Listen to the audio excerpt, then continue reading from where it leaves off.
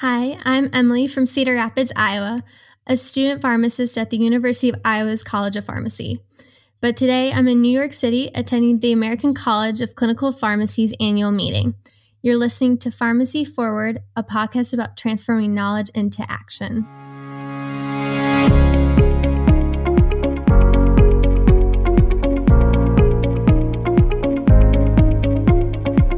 In this episode, we talk with Dr. Cheyenne Newsome and Dr. Jessica Conklin, passionate advocates who promoted the role of pharmacists in the care of transgender persons, about the need for patient and provider education, and about the benefits and risk of gender-affirming treatment.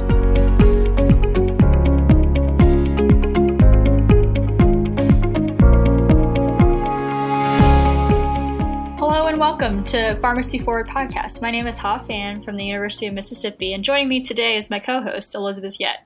She's a current PGY2 ambulatory care pharmacy resident here at the school. Hello and welcome, everyone. Our topic today is gender identity, the role of medications, and how pharmacists can help prescribers and transgender patients use medications most effectively. Back in 2016, a survey done by the Williams Institute estimated over 1 million people here in the U.S. identified themselves as transgender. This is nearly double the rate from that same survey that was taken 5 years earlier. As the visibility and social acceptance continues to increase for transgender individuals, it is imperative that we as healthcare professionals are able to grow and adapt in the way that we approach our care for these patients. Today, we'd like to discuss the importance of pharmacists as members of the transgender patients' healthcare team, how drug therapy can improve the quality of life for our transgender patients, and best practices for educating all of our future healthcare professionals. Our guests today are Dr. Cheyenne Newsome and Jessica Conklin.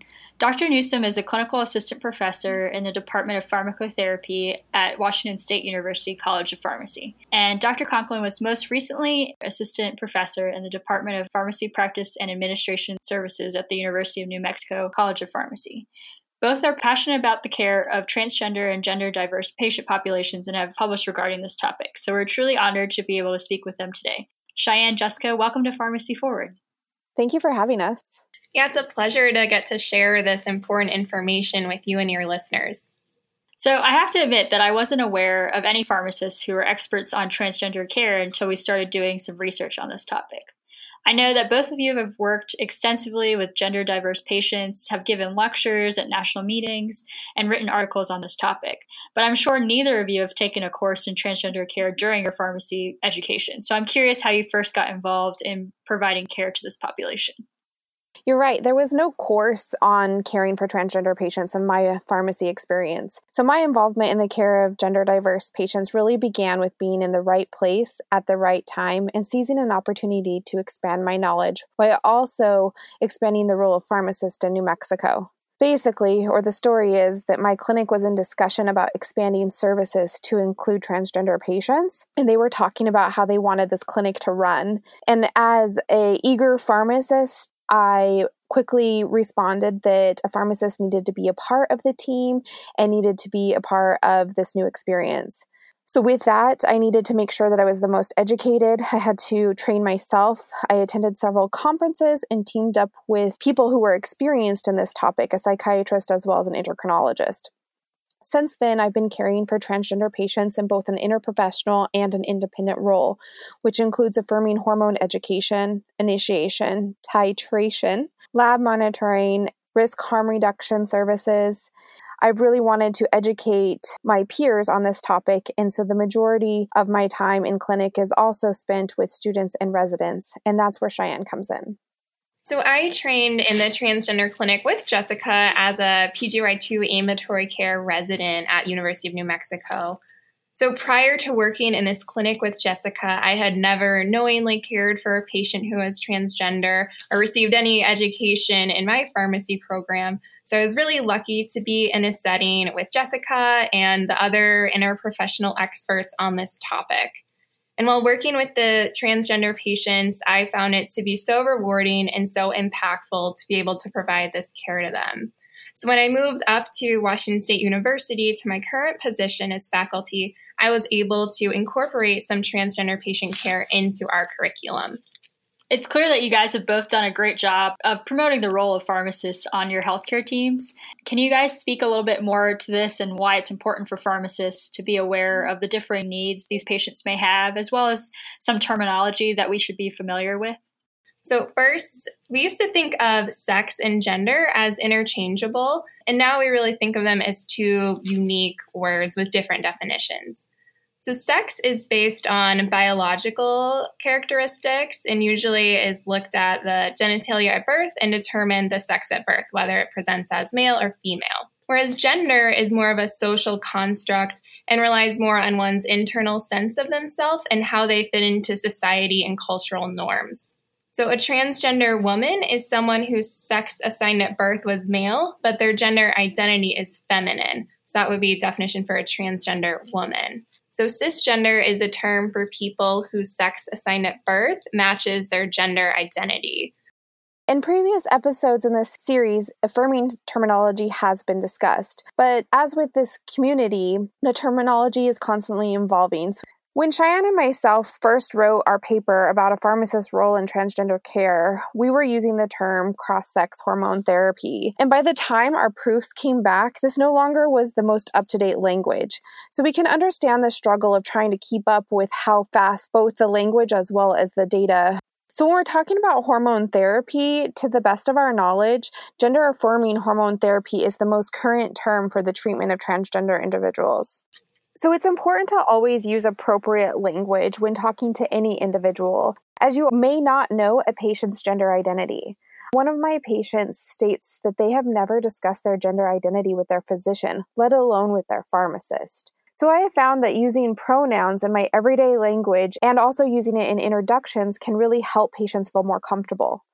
So I often ask my patients what name they go by after I bring them back into my clinic room. Even now, as I work mainly in a diabetes clinic, I'll ask patients an open-ended, what name do you go by?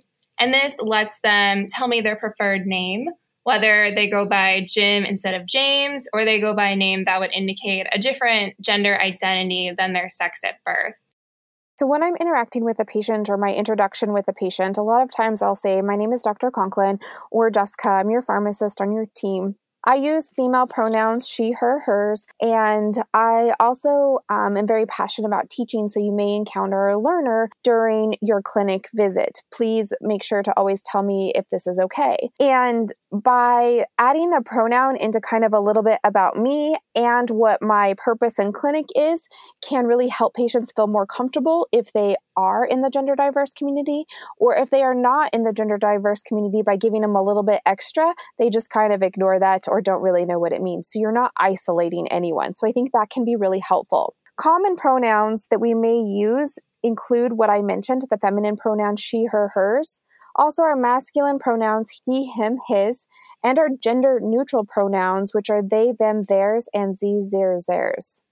I think most of our audience are probably familiar with hormone replacement, both in women experiencing menopause or perhaps in older men who have low testosterone. But can you give us a little bit of a summary about the most common medications used for gender affirmation? The most common medications that are used for gender affirmation are hormones. And the goals of these medications are to induce physical changes that are more congruent with an individual's gender identity.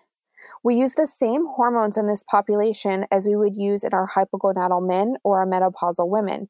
However, instead of replacing hormones, we're adding exogenous hormones, which will decrease our endogenous production. You can think of this as a teeter-totter. If estrogen is high or on the high end of the teeter-totter, like in most women or people who were born producing endogenous estrogen, our testosterone is low. So in our transmasculine individuals, if we supplement with testosterone, it's going to naturally add weight, which would then push the estrogen down and increase the testosterone and reversing the balance of that teeter-totter.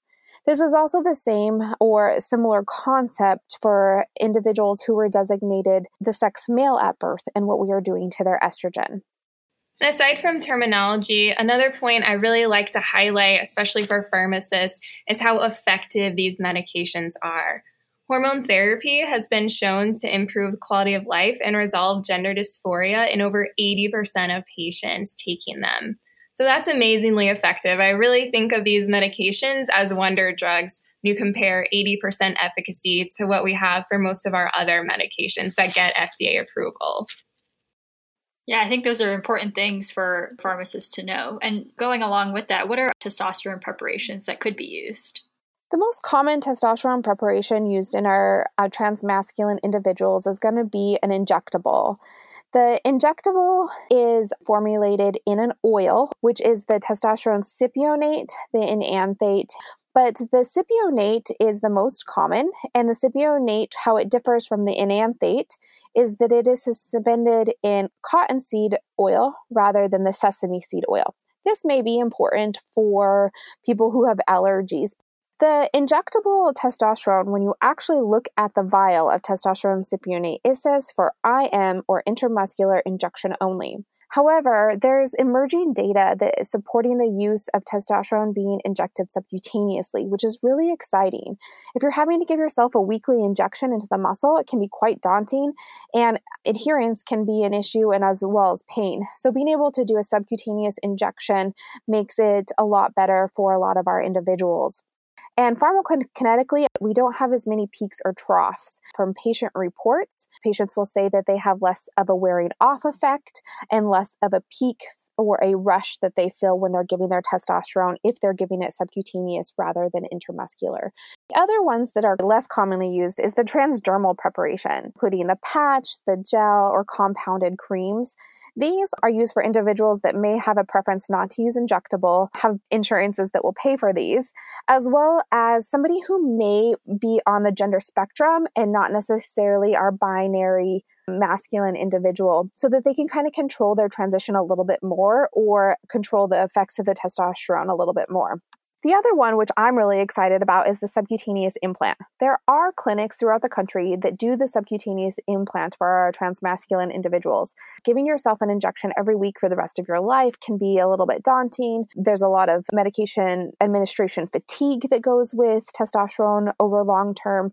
And also, you can see the mental health effects of somebody whose testosterone levels in general are kind of all over the place because of poor adherence. So the subcu implant would be implanted into subcutaneous tissue, often in the buttocks, for 3 to 6 months. And I really think that it has a niche as well for potentially our active duty military that may deploy where they couldn't be giving themselves a weekly injection. So some exciting things I think to come with the implant. Is there anything else that patients or pharmacists should know before recommending or dispensing testosterone? Yes, and I think this is one thing that the pharmacist role can be expanded, and that's really knowing the risk and benefits and even the alternatives to testosterone therapy. Part of my clinic experience was being able to sit down with every patient so we could talk about the risks, benefits, and alternatives of testosterone or feminizing hormone therapy. But since I'm focusing on testosterone, I just want to give you a quick little overview of some of the irreversible effects and some of the effects that should just be discussed in general practice. So starting with our irreversible effects of testosterone, there are 3. The first one is going to be body hair and facial growth. And it's important to educate patients that they don't get to pick where this body hair or facial growth occurs. The majority of the patients that I saw, a lot of, I guess, the younger patients I saw would say, I'm really excited to have a beard and chest hair. And they didn't think about some of the hair could really be anywhere as far as a male hair growth. So really kind of talking about expectations too is important. Also, deepened voice. So testosterone will actually change the anatomy of the vocal cords. So it's really important to know that once this happens, it is an irreversible effect and whether or not a patient is wanting this to occur. And lastly, the third irreversible effect that's really important to go over is the clitoral enlargement, really changing some of the anatomy. And the clitoral enlargement is variable in every individual, so we can't necessarily predict how much testosterone will actually affect this. Some of the other effects that we should be discussing are also increased risk of acne, effects on fertility. Testosterone will cause a transmasculine individual to lose their period or loss of menses. However, there is still case reports of people getting pregnant without menses and on testosterone. So thinking about counseling on birth control options, if it is necessary in this patient population, as well as increased muscle mass strength. And the one that I worked a lot with was increase in appetite. Increase in appetite was important to discuss. My patients would talk about how they were ravenous when they were started on testosterone and all they wanted to do was eat. So really paying attention to other comorbid conditions as far as diabetes or prediabetes and how we can kind of help mitigate some of those effects of testosterone. Oh, wow. That is all very insightful and important information that we should be able to recall and be able to inform our patients of. Going along with that, what if a patient wants to be more feminine as opposed to more masculine? So the feminization is a little bit more involved. We usually use 2 medications for feminizing, whereas for masculinizing, we just use testosterone. For feminization, we use estrogen, as would be expected, but we also give a medication that helps suppress the testosterone. When you talk about suppressing testosterone, what kind of medications are those? Yeah, spironolactone is the most commonly used testosterone-suppressing medication or anti-androgen. And the reason spironolactone is used often is because it's readily accessible. We use it for other conditions, and it's also inexpensive and able to just be taken orally. The other class of medications that can be used to suppress testosterone are gonadotropin-releasing hormone agonists. And these are effective, but they're injectable and they're very expensive, like thousands of dollars a month. So that's why usually we go with spironolactone. And the doses of spironolactone to suppress androgen, we aim for doses of 200 to 400 milligrams a day. Oh, wow. I don't think I've ever used that quite high of a dose of spironolactone. Do patients usually tolerate those doses? Yeah, usually we make sure to monitor their potassium and their renal function when initiating and titrating it, but most patients are able to tolerate those higher doses. Okay, so in addition to spironolactone, are there other estrogen therapies that we could use? So like testosterone, there's different formulations of estrogen.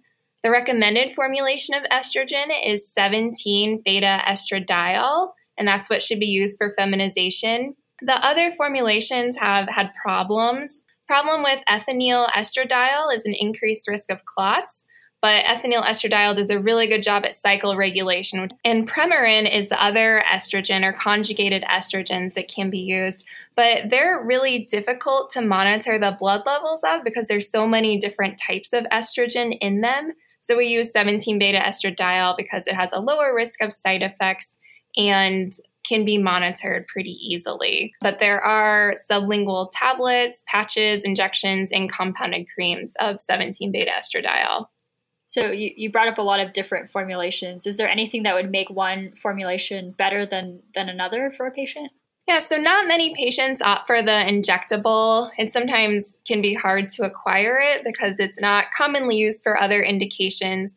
The sublingual tablets are by far the most common one that are used. And that's nice because the patients can take the pill either dissolving it sublingually or they can swallow it and it will be absorbed through the GI tract.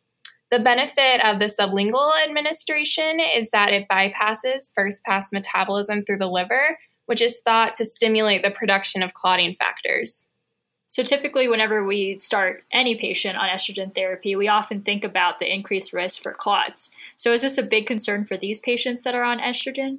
So VTE is a concern I hear often from providers and pharmacists.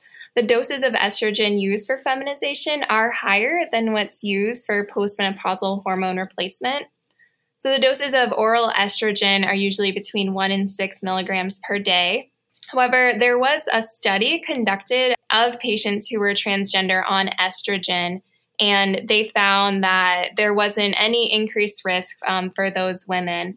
And the transgender women included in that study, they did have risk factors for DVT. About a fifth of them were using tobacco, many of them were overweight, and a significant percent had HIV. So even with those other risk factors on board, they didn't see an increased incidence of VTE.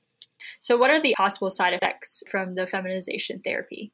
Adverse effects of estradiol for transgender women are similar to that for cisgender women. So those include like migraines, weight gain, elevated liver enzymes, hypertriglyceridemia. Some that are specific to therapy for feminization are decreased libido and reduced penile function, as the testosterone is also being suppressed when you give the estrogen and spironolactone. Alongside that, I'm curious about other medications. I know we've talked extensively about testosterone and estrogen, but what are other medications involved in gender affirmation? Other therapies include progesterone in our trans feminine individuals. There is some evidence that progesterone improves breast architecture, so some patients may ask about using progesterone and estrogen. Rogaine or 5-alpha reductase inhibitors are used for androgenic pattern hair loss. I want to tell a quick story. I was in clinic with a patient who came in. It was a transmasculine individual who had normal feminine hormone levels. However, they had facial hair. So immediately with having normal labs and facial hair, I thought there was some sort of endocrinopathy going on or something else that would cause this patient to have male pattern kind of facial hair, even though they had never been on testosterone before. And so what had happened is the patient started putting Rogaine on their face. So really kind of investigating what could medications be used for, how can we use medications outside of the box, outside of the norm, because if we're not thinking of it, our patients are definitely thinking of how they can treat themselves and help patients that are experiencing some gender dysphoria. And then also, in some of our transmasculine individuals, having a menses can be quite disturbing or increase their dysphoria. So stopping menses as soon as possible is often helpful for some of these patients. So using things like Depo-Provera or the Mirena to reduce or eliminate menses. So Cheyenne and Jessica, one of the pharmacy organizations has recently produced a continuing education on transgender healthcare and our role as pharmacists. So as a current pharmacy resident, I want to make sure that I am as prepared as possible in all of my future practice. So along with that, what are some other resources that I could potentially use as a new pharmacist to really be able to provide the best care I can for my transgender patients? My go-to references or resources are UCSF, so University of California, San Francisco. They have an entire online forum for healthcare providers or primary care providers on the use of hormones, how to risk stratify patients for different disease states, appropriate terminology. It is a wonderful resource for any provider, whether they're new to treating gender diverse individuals or whether they've been doing it for a long time. Also, the WPATH, the World Professional Association of Transgender Care, is definitely a resource that we could use for diagnostic information. The one thing I always like to disclose about the WPATH is it can cause a lot of frustration for pharmacists because it does not include dosing of medications. It talks about risk and benefits of medications, but not dosing. So if you're looking for that, I would specifically look at the Endocrine Society guidelines. Yeah, those are really good resources. Another really practical resource is Fenway Health out of Boston. And Fenway Health, they host a conference every year, which Jessica and I have been to, which was really good. And they also have an online resource center, kind of similar to UCSF. So Fenway is another one that has really great, practical, easy to read, easy to understand guidelines. I also use the National Transgender Center for Equality. It has great background information, and they have a FAQs page about frequently asked questions that has really good basics about what it means to be transgender and kind of some different things that transgender people face. So I always have my students read that to kind of understand more of the background before we get into the medications. These sound like all great resources and a great starting point. And I really appreciate all of the things you all mentioned as far as opportunities for us to really improve in our interactions with patients, so we're able to do that in more competent ways. So like you mentioned, as far as incorporating proper pronouns into our conversations and just knowing how to approach conversations with our patients. And just the bottom line is that we really hope we can optimize care for our patients, especially being armed with all of this really great information and insight. Jessica and Cheyenne, I want to thank you all for joining us today on Pharmacy Forward podcast and, of course, sharing your considerable experience and knowledge that you guys have. Thank you so much, Cheyenne and Jessica.